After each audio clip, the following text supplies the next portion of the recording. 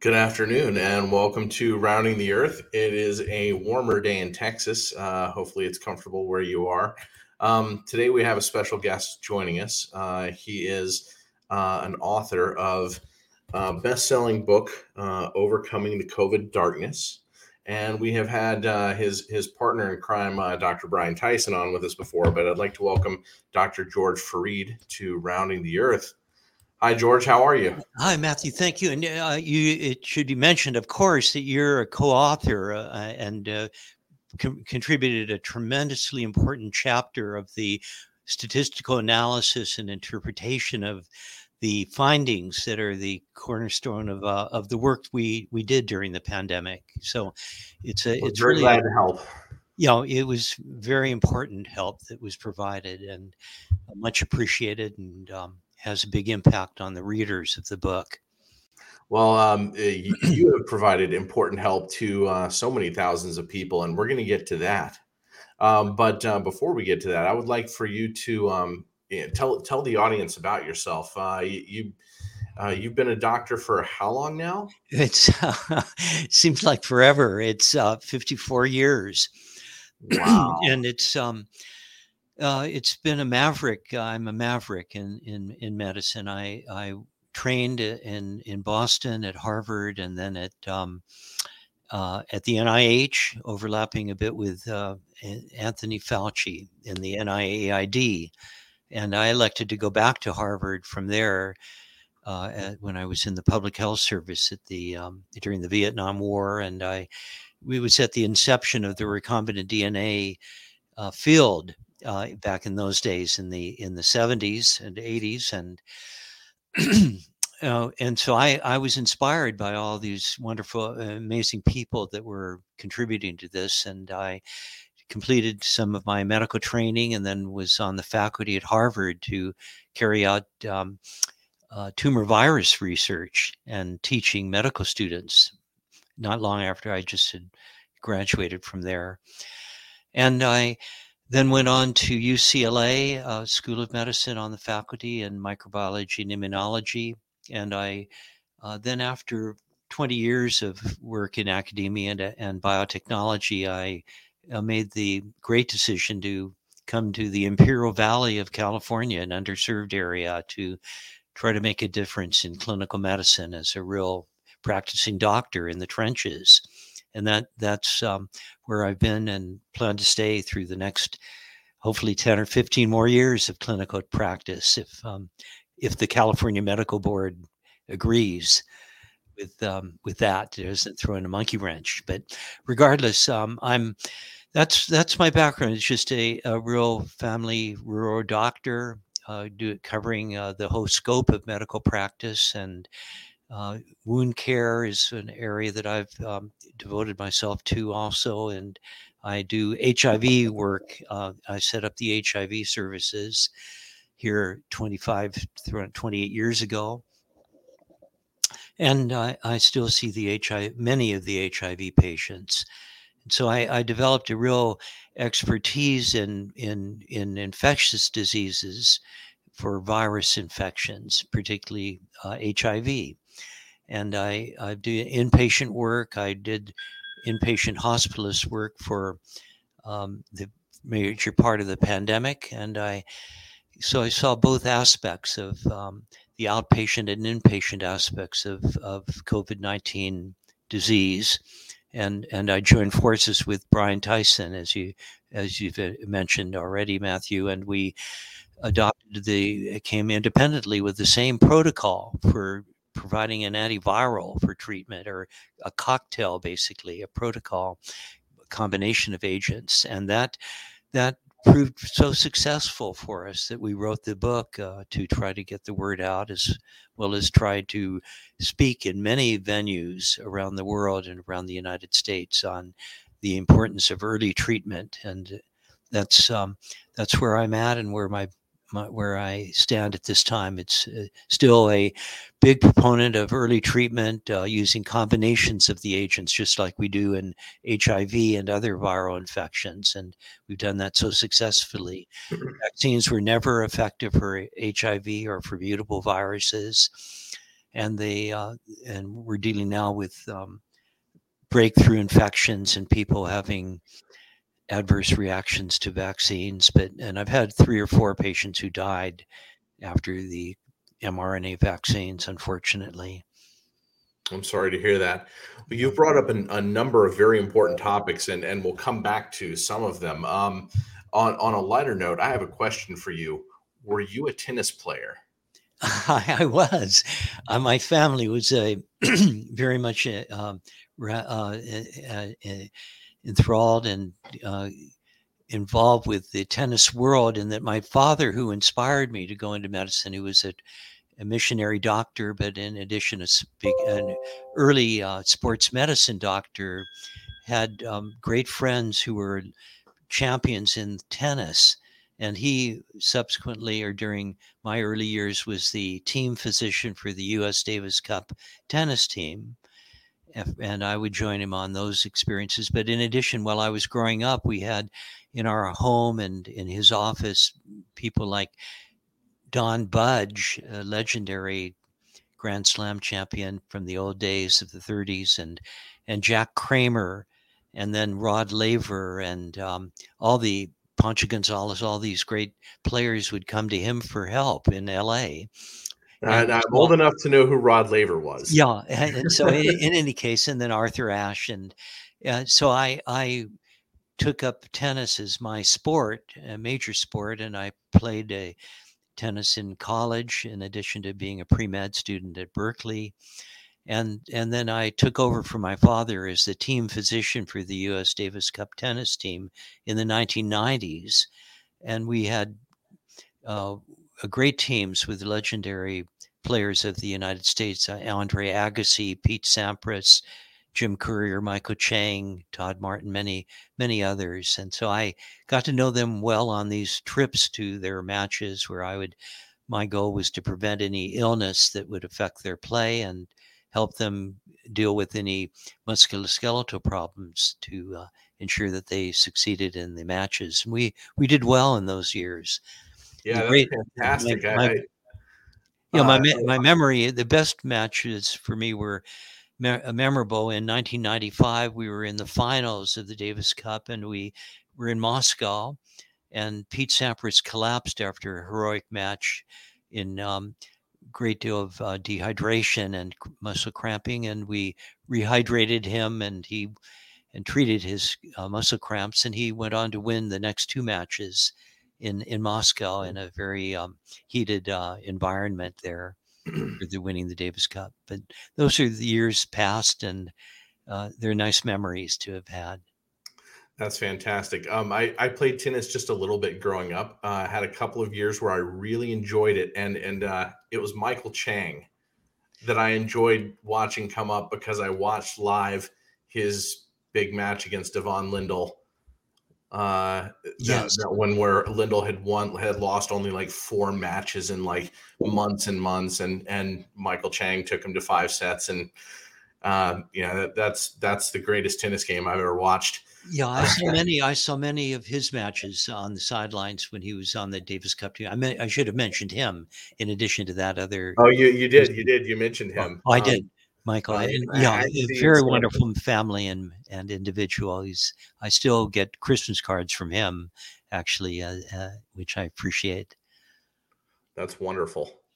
Well, I brought that up because I knew that you had been doctor for the Davis Cup team, but I didn't realize how long that story stretched back. I didn't realize that your father had been there before you, Yes.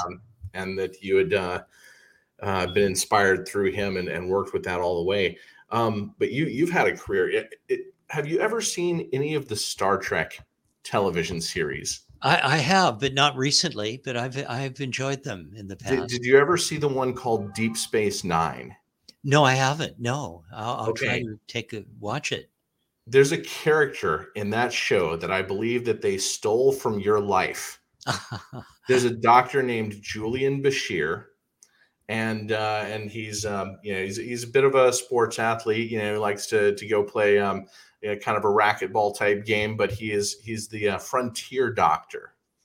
of the Star Trek universe. Really? And Oh. and I think that's the Dr. Fareed of that universe. Well, you're And too kind. they may You're very too well have kind. patterned that character after you. So, but we're here to discuss a little bit more serious topic, Sure. and I've been surprised. I'm just going to say this. I've been surprised not to have seen your interviews get pushed around a little bit more lately, because you were so, you and Dr. Tyson were so right on the money. At this point, the two of you have seen over 20,000 COVID patients between you. Yes. Yes, And absolutely. and the book says 7,000, but this was after the first two seasons. Right. And then by the time the book was published, there had been three seasons that had been COVID seasons. But you've now seen over 20,000 patients. And what proportion of those received early treatment? From the time when I did the statistics, it looked like about 90% Yeah, I were think what you would call early treatment. right, right, and it from that 20,000, it's still in that high percentage, 85 to 90%, and that we felt that our treatment was safe and well tolerated, and so effective that it would be preferable to treat in order to prevent long COVID and to prevent a chance that the individual most vulnerable patients or high risk patients particularly would have a potential for deterioration and hospitalization. The whole goal was to prevent hospitalization and to lead to rapid cessation of symptoms and elimination of the replicating virus as soon as possible to prevent deleterious effects on other organs of the body. So approximately 19,000 patients Yes. treated early. Um, None of them died. No, yeah, that's Not a single one. no. Mhm. And maybe what, half a dozen hospitalizations? Probably in that range, yeah. So few. It's and those were incompletely treated patients generally, or patients that came in later with more symptoms. Okay, so here's a question.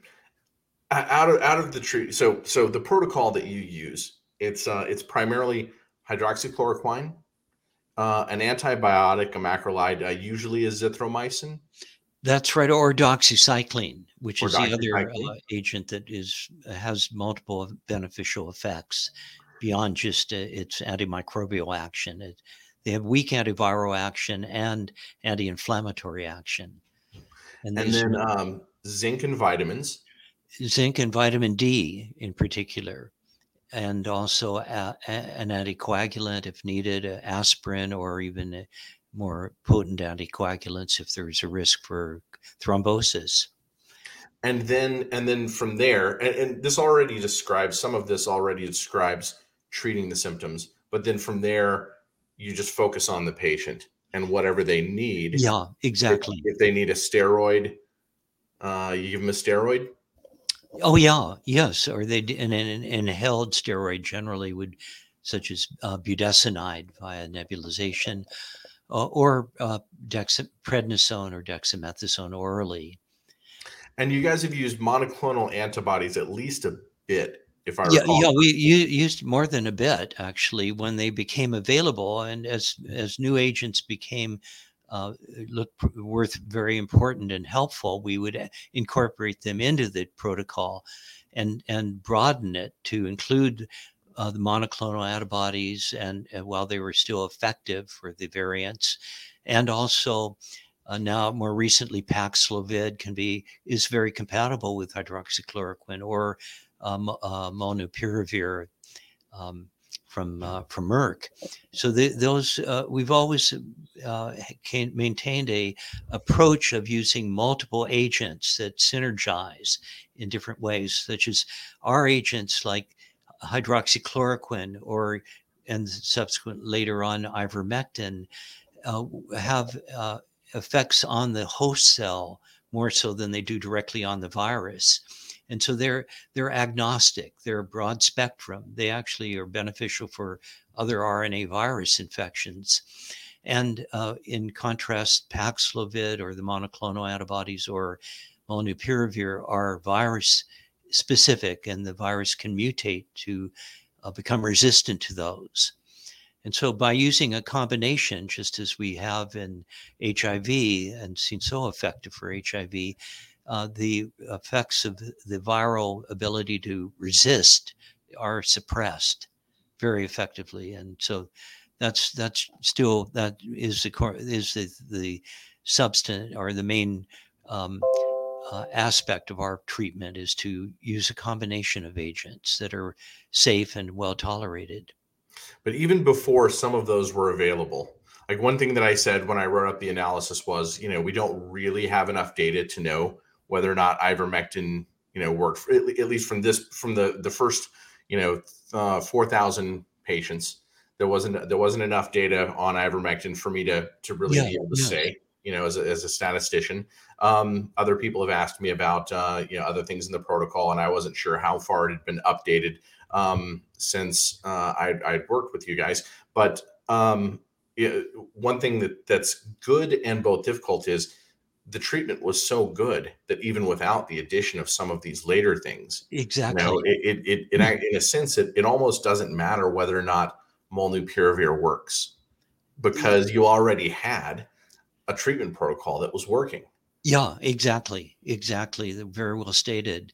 And that actually was evident from the work that Didier Raoult in Marseille was doing, with thousands of patients already by March and April of 2020.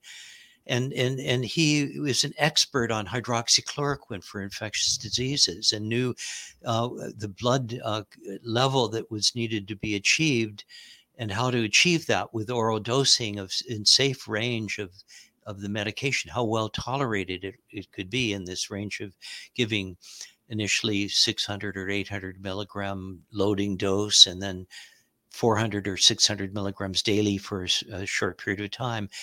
Patients that he had studied had been on 600 milligrams for a year without problems.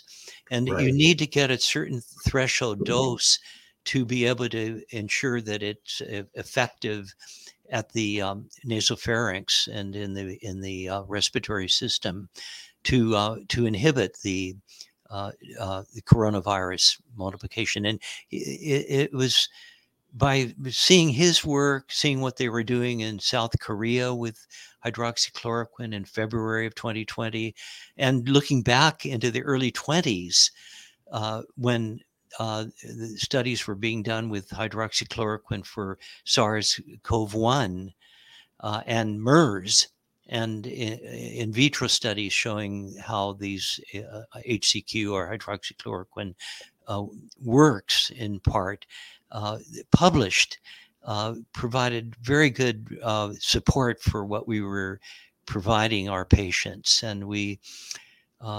needed to do something that was more than just watch them and symptomatic treatment at that early time and throughout the first 2 years of the pandemic. Yeah, and I'm going to tell you, watching Dr. Rail's work is what got me a little bit more involved in doing the research myself, and I'll tell you why. On Facebook, I would see people, post about pandemic stuff and different treatments and how things were going. And one of the things that I noticed, because I had done a little bit more legwork than most people, I had gotten on the phone and called doctors I knew, clients that I'd had previously who were doctors, which I had a pretty solid list of those people. So, I'd call different people. I knew that doctors were treating with hydroxychloroquine, and I followed Dr. Rail's work. But what I saw on my media stream was news articles continued to be written into May of 2020 who would refer to Rail in a denigrating way and refer to his one small study. And when I started writing was when I realized that I needed to explain to people that by May, he had seen 4,000 patients, that in March, he published a study with 26 individuals. but by May he had seen 4,000 Yes, patients. exactly. And so the press wasn't really giving that a fair look.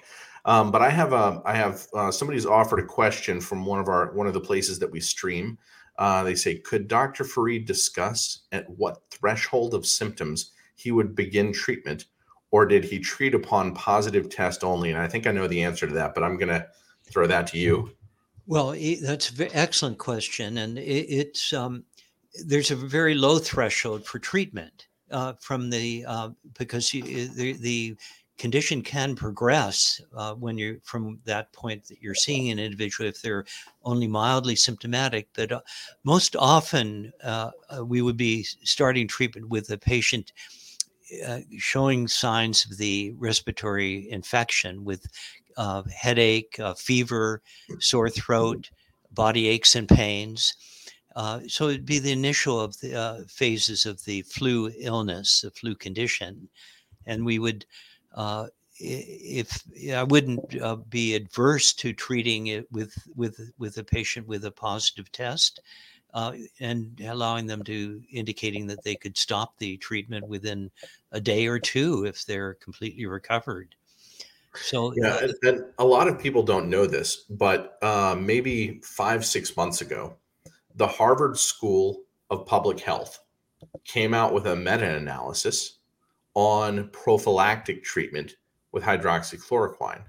And while it was that not all of those studies reached, or maybe none of them reached statistical significance on their own, that when you looked at them as a group, the Harvard School of Public Health study said hydroxychloroquine does appear to be an effective prophylactic treatment. mhm. And if that is, and first of all, people should know that because hydroxychloroquine did get panned so hard, but that is one of the world's most elite. And I sort of I in a sense I hate that word because in anywhere people have their own thinking and make their own decisions, right?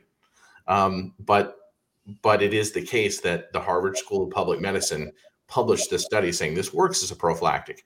So if it works as a prophylactic, then the odds are very high that it works because it has an antiviral Yes, effect. yes, And if it has an antiviral effect, then it probably also works for early treatment. exactly, exactly. Very well stated. We um, have found that the the HCQ hydroxychloroquine we were guided by Raul and we were guided by Vladimir Zelenko and particularly Zev Zelenko. And it was for me in my career, he is the most important doctor I've ever known. And late in my career, I've known a lot of doctors over the years, and he allowed me to join forces with him to be aligned on this approach with zinc. And that even though zinc ionophore action of HCQ is only part of how it carries out its antiviral action, it is an important feature of the protocol that Brian and I utilized along with the dosing that we used. And it's very important in the prophylaxis that the individual have an adequate zinc level systemically and also have an adequate vitamin D level. Yeah, the Right. vitamin D is And for anybody who doesn't know this, in the collection of statistics about who was hurt most from COVID, one of the things that you see is substantial inadequacy of different vitamins and zinc. Um, uh, once people's vitamin D levels reach a certain level, going below the OHD, the hormonal vitamin D, OHD 25, if that goes below about 25 for those patients, COVID seems to be much worse. And in fact, almost nobody with 30 or above. And I'm in the high 60s. I think when I got tested in 2021 just to see what my blood chemistry looked like. But so I'm not very at risk. So the odds are, if I took hydroxychloroquine, I would have enough zinc in my system to be just fine. But who zinc helps probably are those people who are of advanced age, or whose immune systems are otherwise not fully functioning properly. Do I have that right? Oh, yeah, that's correct. And it is zinc is a inhibitor of the polymerase, the RNA polymerase, or the replicase for RNA viruses and particularly COVID-19. And so it has to be intracellular for that to take place. And the agents like hydroxychloroquine and even vitamin D acts somewhat as a ionophore for zinc to bring it. Ionophore means a agent that draws the ion, the zinc, intracellular through the cell membrane. It's so that's it's important to appreciate that. And hydroxychloroquine is a drug that had been used for many things before. A lot of people talked about it.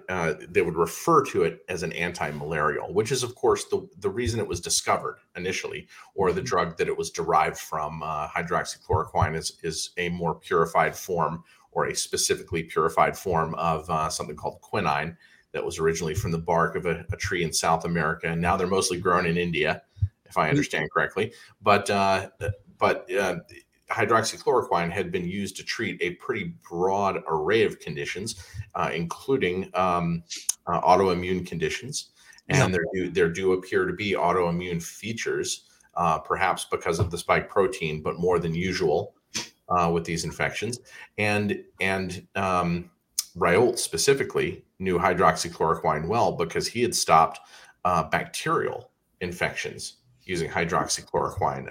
It's definitely a multifunctional agent. It may be the most versatile of naturally derived molecules or agents for human health or human illnesses, and it actually has an anti-HIV action, and probably in conjunction with the zinc ionophore, or its effect on what's called the sigma alpha, the sigma 1 receptor, which is a receptor that in the cell of the of all of our cells of our body, it's a receptor that is important in folding proteins, and viral proteins have to be folded properly for the virus to be assembled.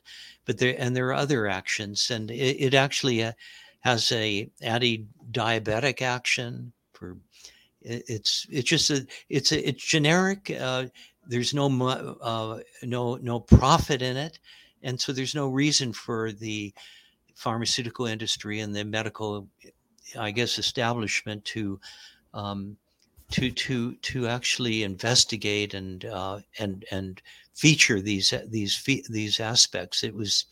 I would have never guessed that it would be the cornerstone of our COVID treatment until, based upon my education in clinical medicine.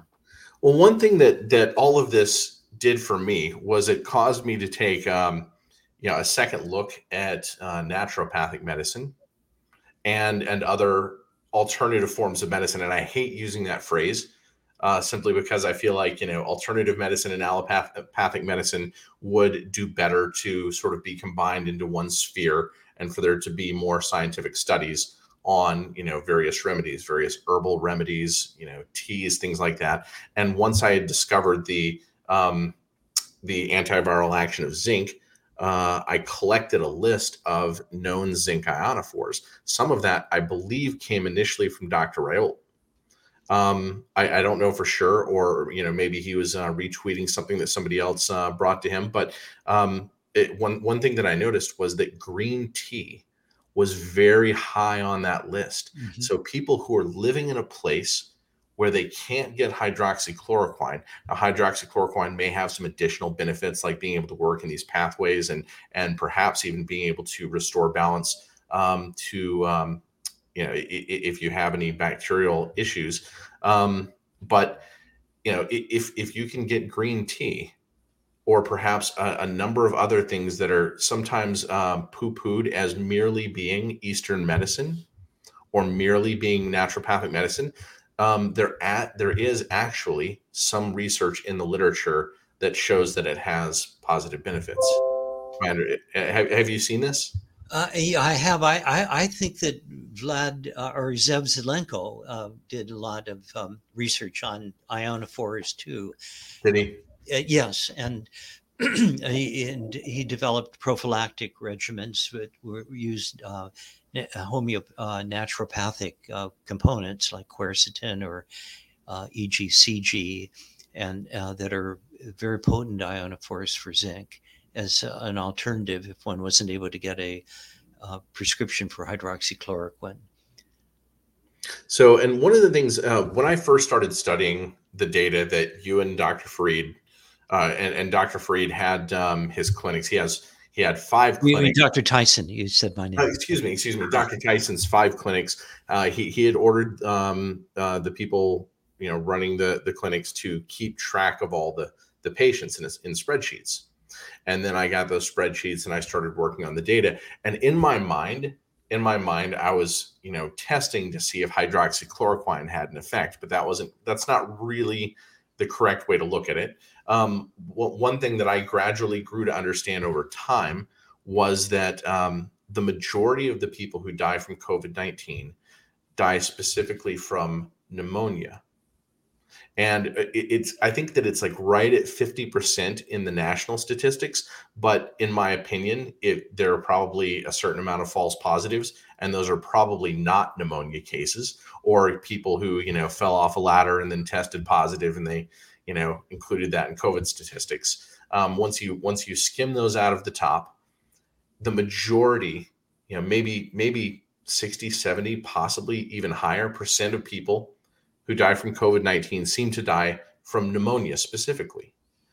So, when, looking at the treatment protocol, the antibiotic is just crucially important. It is antibiotics that have always kept pneumonia at bay.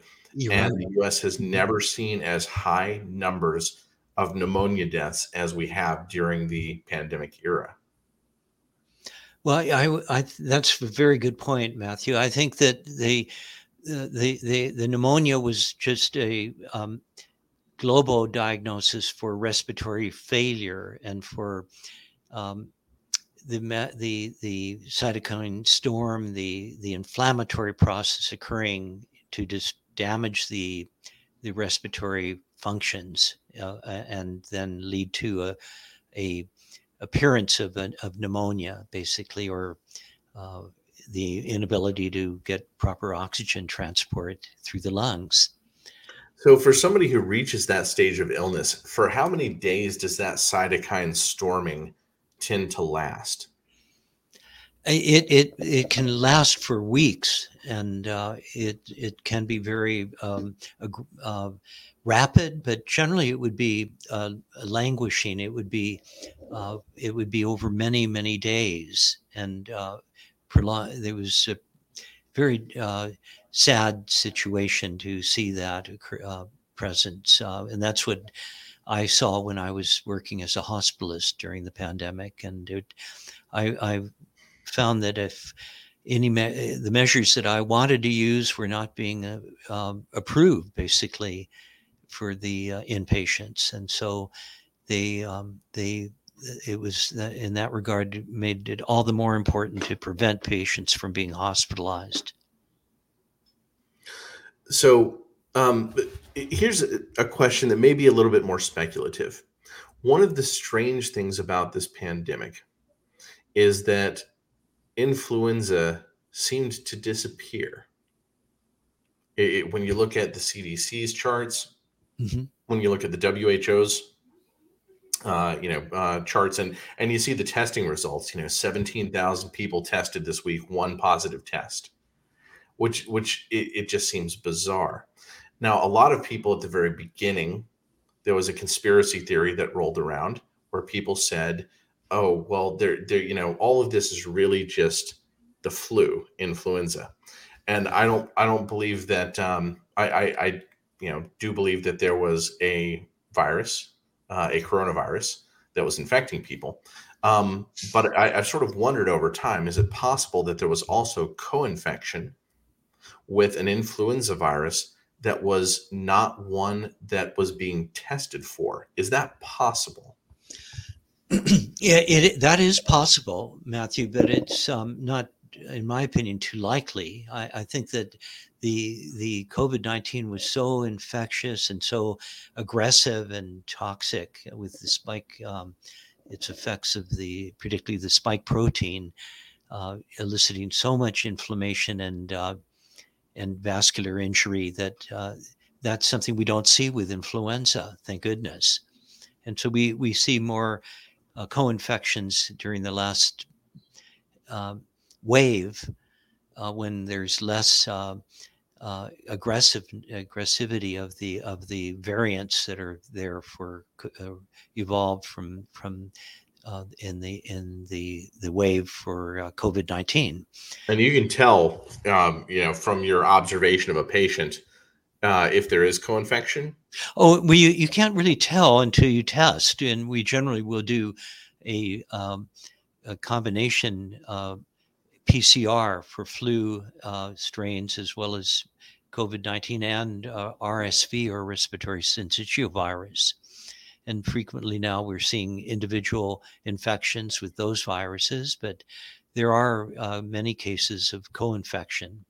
And then you can add in Tamiflu and for the anti-flu treatment in addition. But we've felt and still feel that our protocol is broad spectrum, and we feel very comfortable with treating patients before we get these results in, because it would impact favorably a flu infection or even RSV infection. Right. And a lot of people may not know this, but historically, and you have to dig this stuff up. But historically, if you go back to the Russian flu from the late 19th century or the Spanish flu from the early 20th century, there were doctors who treated patients with quinine or with medicines that they concocted that included quinine, but where quinine was probably the active agent. Mm-hmm. And they had great success, or at least they reported great success treating patients that way. So there is at least some historical evidence that hydroxychloroquine was a good flu inhibitor. That we just sort of that information was sort of lost to history, and nobody perhaps was motivated. As you said, there's not much money in it. Nobody was motivated to pick up that ball and give it a good study until many decades later when we ran into something like this. But Yes. to the degree that there were co-infections, this kitchen sink protocol that you and Dr. Tyson and Dr. Zelenko all advocated and put together and used with your patients. But we weren't the only ones. There were many others around the country. And many others, and many. Yeah, I don't mean to leave anyone out. I think just mean to say once that doctors it like would be broad spectrum. yeah, exactly. Hey, by the way, I'd like to compliment you on the Substack article you wrote of the history of hydroxychloroquine and quinine and the cinchola, or whatever the name of the tree is from which the bark they were extracted from. Yeah, I don't know how to say it either. I have to look at it written out, but you should put a link to that article for people that are listening, if you don't mind, Matthew. Oh, yeah, and you know what? I republished that article about a week and a half ago. Oh, you did? Oh, I great. did. I did. I decided to, maybe like twice a week to repost the old articles from when I had, back then I had 200 readers. Now it's about 30,000. Yes, yeah. I'm But glad that it's I getting realized seen. that, and I thought, I'm going to post some of these old ones, not all of them. Some of them we've sort of moved past, into a more complete understanding of Sure. things. So I'm not reposting all of them, but that was the first one that I reposted. Oh, So good. Well, readers have gotten to see that. I give you a tremendous amount of praise for that. Your writing is so eloquent, and it's very thorough. Oh, thank you. I appreciate it. Um, well, so moving forward now with the pandemic, you mentioned that we are now seeing other viruses like RSV. Now, since you and Dr. Tyson are still giving patients hydroxychloroquine and antibiotics, are you seeing that? Are you seeing those viruses also be affected by those treatments? Yeah, with regard to what we're doing, it's we're definitely impacted by the California Medical Board and by the um, investigations that they've put in place that such that we need to adhere to the what's approved or recommended in California in particular and by the agency. So the other aspect is that uh, so we're not. I have no hesitancy treating with HCQ in our cocktail, along with if it's available, ivermectin. However, when it's appropriate to use a specific additional antiviral for flu, for instance, Tamiflu would be good to incorporate, or in the case of for COVID, adding in Paxlovid or mononupiravir. And some pharmacies still will not dispense the other agents, the ones we originally have found so effective. And at least we're giving agents that do have antiviral action. We don't see a lot of RSV. We don't see a lot of symptomatic severe RSV in the adults. And so it's mostly the pediatricians that are dealing with those cases, and they aren't using our protocol as far as I know. So what is going on now with the medical boards? Are you under fire specifically? Well, yes, but we'll see if they. I have to have an interview. Brian had an interview, and it's going to be uh, up to the board to determine if they want to suspend us or do something else. We haven't So heard, and hopefully they'll just drop it. And there was an injunction on that. Um, the bill that was approved by signed by Newsom on misinformation. So that's under injunction and is enjoined. So we, uh, in principle, that's what they're looking at, though. so you're Basically, still able to speak with me right now. I'm my lawyer would say I shouldn't be, but I'm happy to do so, Matthew. Well, thank you. And I know that that before those clampdowns, you and Dr. Tyson were speaking everywhere for a while in 2021, in particular. Yes. It felt like I saw you two, at least one of you, giving an interview or speaking every week, whether it was on a podcast or with a news reporter or at a city council meeting. So, thank you for taking all of that time. Yes. Not at Um, all. No, it was. and I think that I've been surprised a little bit recently not to have seen more of that reposted. But I'm going to see if I can push that as a trend myself, or maybe make this video, and present this to a few more people that might not have seen your work before. But 20,000 patients is such an enormous number.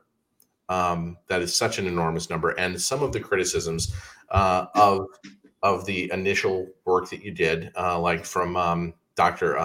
John Ioannidis, who is a very smart man. But in email exchanges with him, he said, well, I only, I think that the actual fatality rate in their pool of patients, and he hadn't seen the data, but I think, but he said, in this pool of patients, it should have been 0 to 3. There's not enough, there's not enough statistical powering here. But if he believed that, then at this point, he must think that the number of deaths would have been, as high as 20 or something like that. At which point, 0 deaths still seems like, that's, if it's 0 versus 20, if the expectation would have been as low as 20, which I just don't believe, that would achieve statistical significance. In fact, if it were 0 versus 10, that would achieve statistical significance. Yes. If it were 0 versus 64, or 6, that would achieve statistical significance. So we're way beyond that point where even the people who want to find a way to look at the pool of patients and say, no, and he never did. And I invited him to. I invited him to look at the statistics No, that with was me. great that you did that. I don't know if he gives credence to the work that Harvey Risch has done and others in meta-analyses of hundreds of thousands of patients that have been treated with hydroxychloroquine or ivermectin, where the results are so favorable in nationwide studies that 20,000 is a significant number, but there are now 400,000 or 500,000 positive results.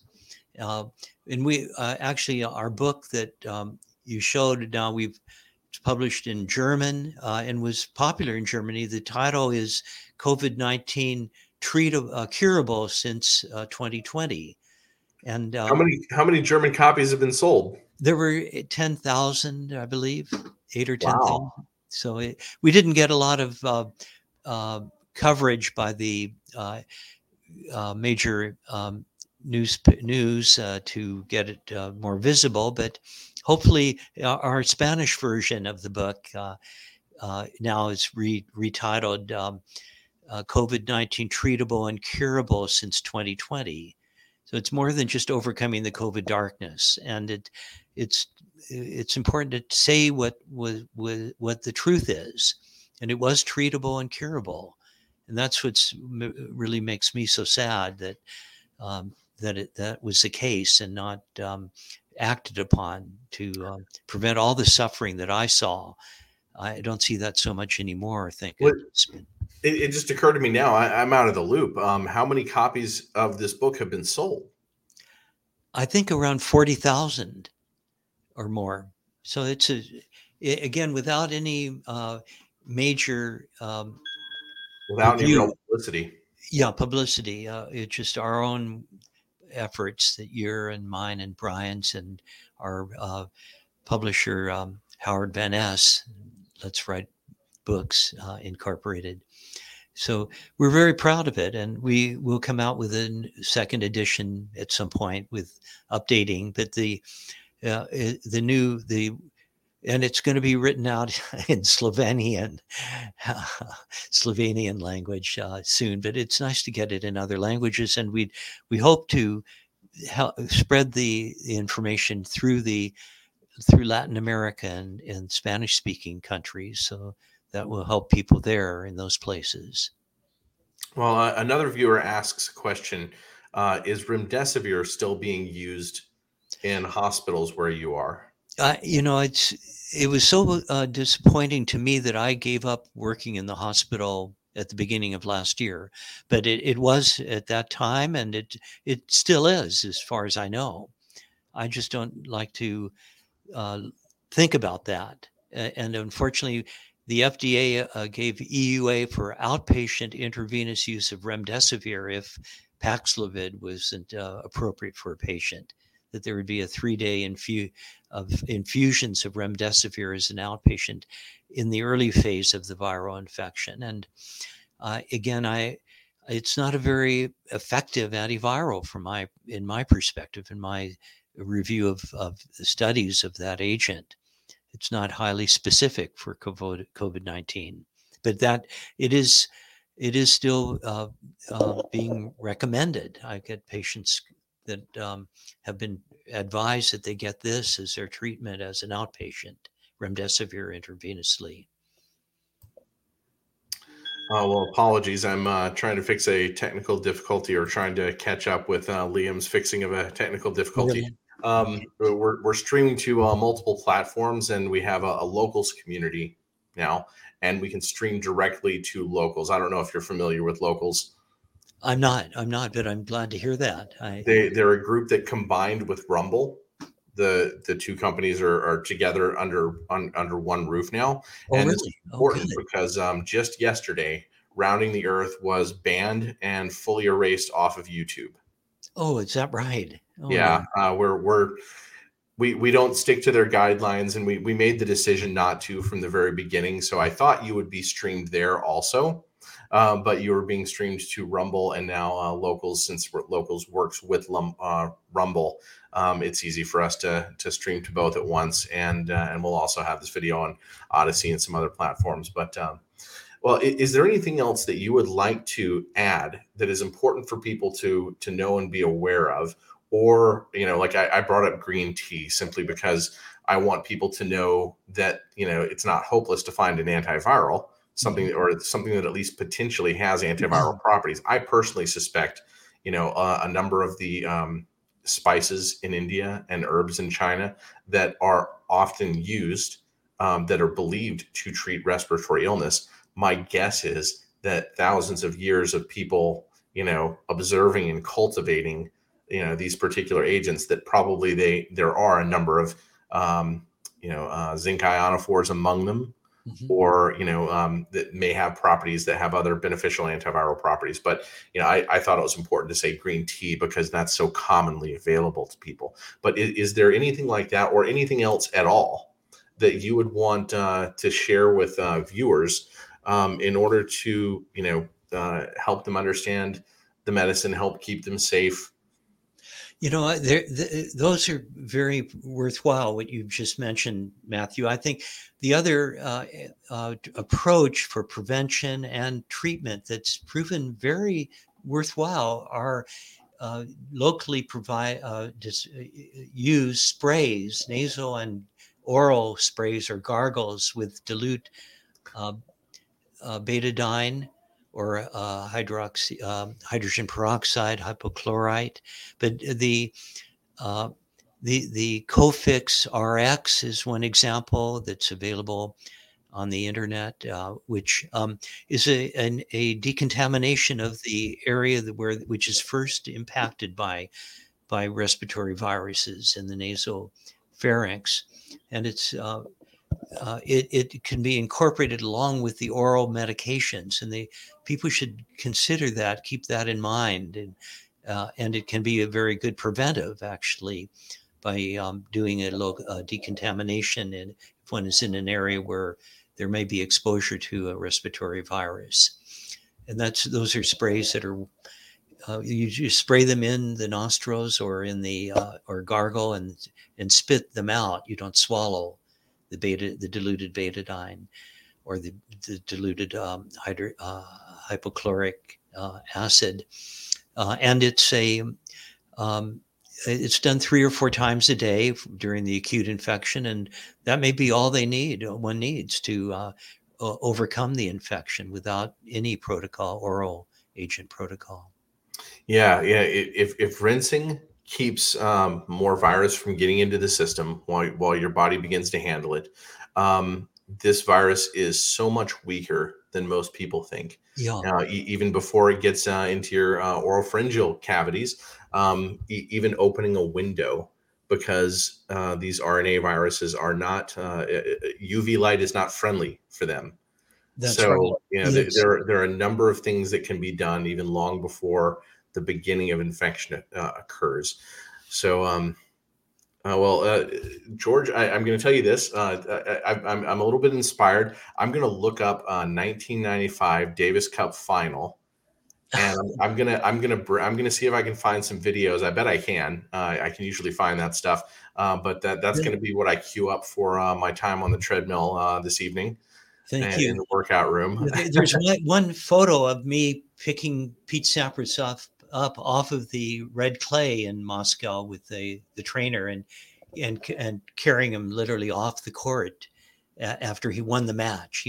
Fortunately, this is the first match against Andrei Chesnikov, and 5-set match, and he went into total body cramping and couldn't have continued if he hadn't won them. I think I remember this. I would not have known I would not have known your face at the time, but I remember that moment. I was watching. Yeah, I pretty much watched tennis right up until about the end of Sampras's career. Oh, really? The ones that were fun for me, Michael Chang was a lot of fun for me. Yeah. Andre Agassi was a lot of fun. His return game was just ridiculous, and Sampras's serve game was ridiculous. And that's why the two of those guys dominated so much of that era. That's right. Okay. If I can find the picture, I'll send it to you, Matthew. Wonderful. I'd appreciate that. I'll put it in one of my articles. Okay. Well, thanks so much for joining us today, George. We appreciate your time and all the work that you've done in the face of taking a lot of fire and a lot of pressure. But you've helped so many people. You've probably saved, hundreds or, possibly thousands of lives beyond the influence of your immediate work. So, thank you from all the Rounding the Earth viewers, listeners, and readers. Thank you very much, Matthew, for all you've done, and it's great to have you as a good friend.